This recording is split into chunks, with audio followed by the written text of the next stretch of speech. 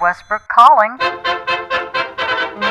It's time for Westbrook Calling, a weekly journal about the people who live and work at Westbrook Residential Care Facility. Westbrook, giving residents and staff an awesome place to be. And now here's the host of Westbrook Calling, Martha Armstrong. Good afternoon. This is Martha Armstrong with Westbrook Calling. We're on 102.7 KPGZ Radio here in Kearney, and we're going to do something just a little bit different today. A year ago, I was asked to help in Clinton County, Plattsburgh, Missouri, which is up in Clinton County. I was asked to help with some of their celebrations that they did at Christmas time. And I actually did a presentation in one of the homes there that they had decorated for Christmas that they had on their homes tour. And it was a relative of mine who had the home, and we had discussed this person that was kind of a, I don't know what you want to call him, somebody that lived in the area up there years ago, and it was a very unique person and was remembered by so many people, but yet the last 20 or 30 years, the younger people coming in, moving in, did not know the story. So if you would mention Santa Claus, Clinton County, we called him Santa Claus Shaver, was what he was called. And no one will live longer in the memory of Clinton County people than R.A. Shaver. He knew, as few ever knew, the meaning of the scripture which reads, "Man shall not live by bread alone."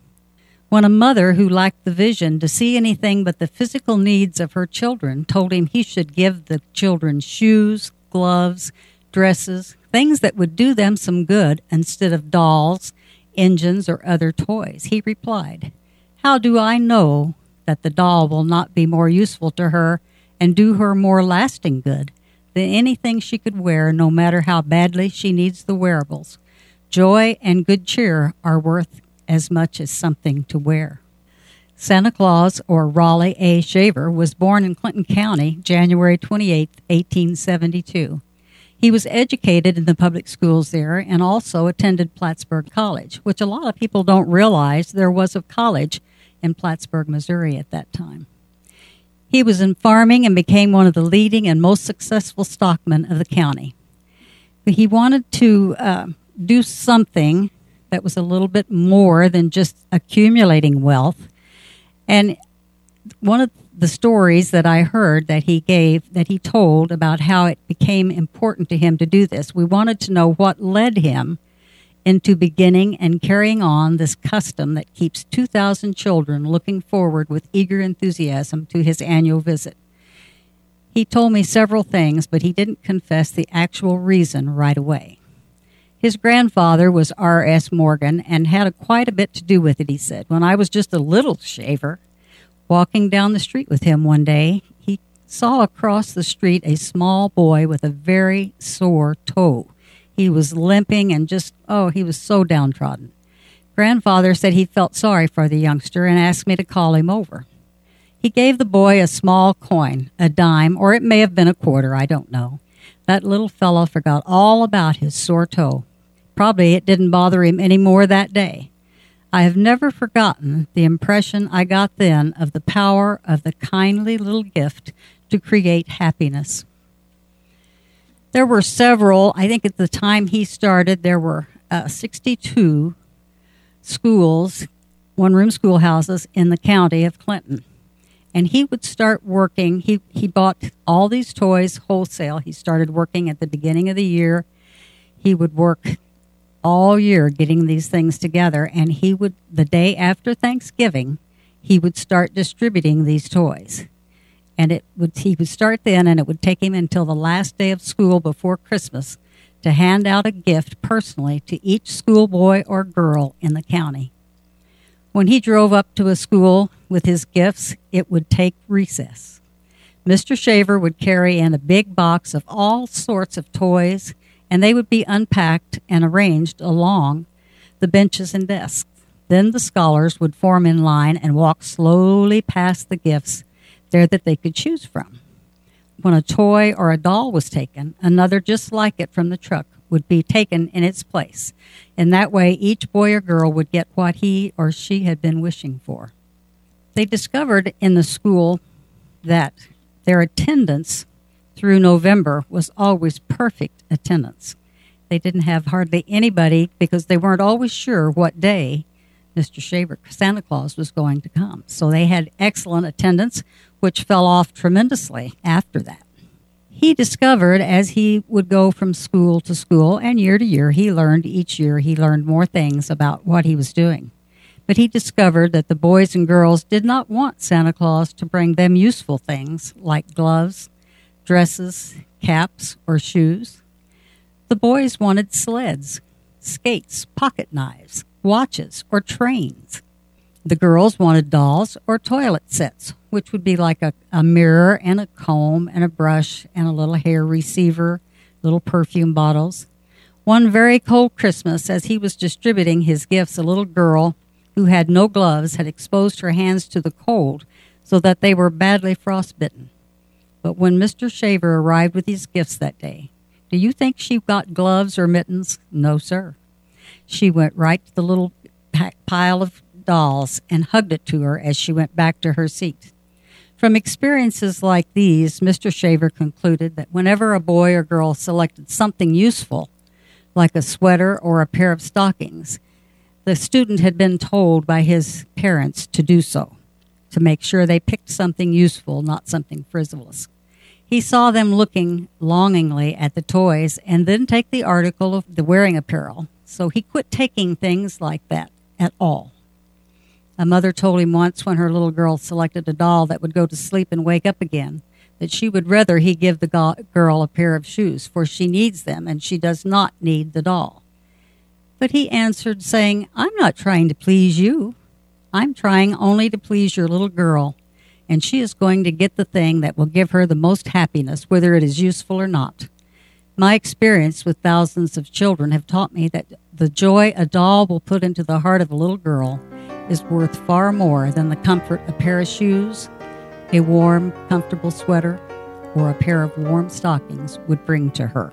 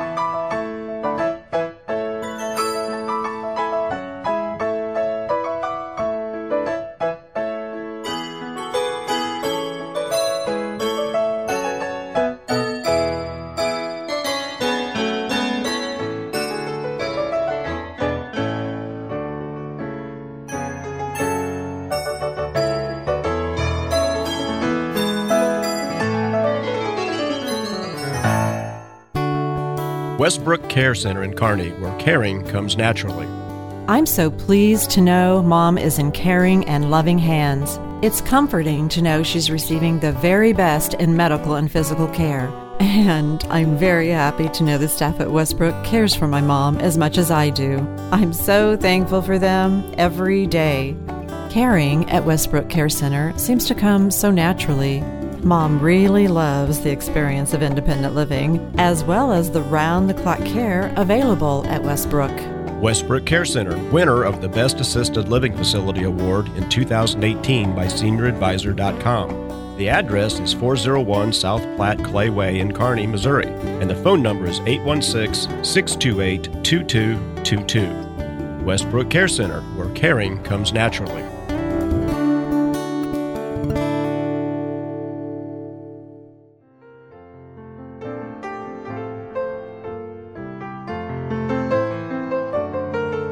And we're back now with Westbrook Calling, and we're going to continue with the story of Santa Claus Shaver, who was in Clinton County, Plattsburgh, Missouri, serving the one-room schoolhouses. His fame as a benevolent Santa Claus soon spread far beyond the bounds of Clinton County, and many letters asking for help were received by him.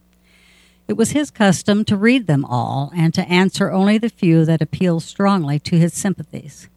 Of all the hundreds to whom he sent money, not one ever deceived or cheated him.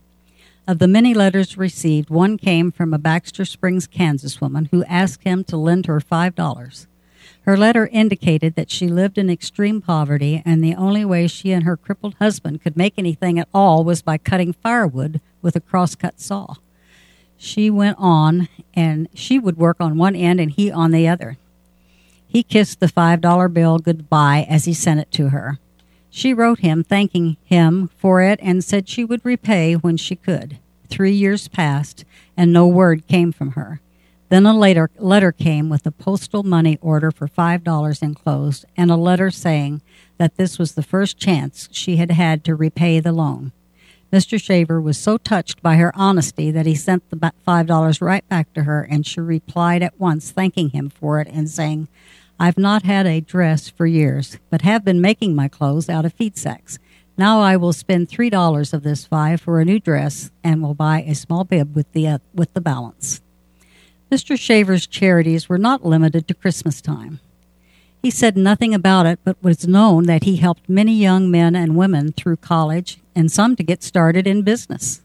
He bought playground equipment for the school children of Plattsburgh. He established school gardens. At one time gave $2,000 to the high school at Plattsburgh, and many other bequests that he gave. Mr. Shaver never had children of his own, and as he prospered in life, he saw that it would be foolish for him to hoard up more than he needed or to waste it in useless extravagances.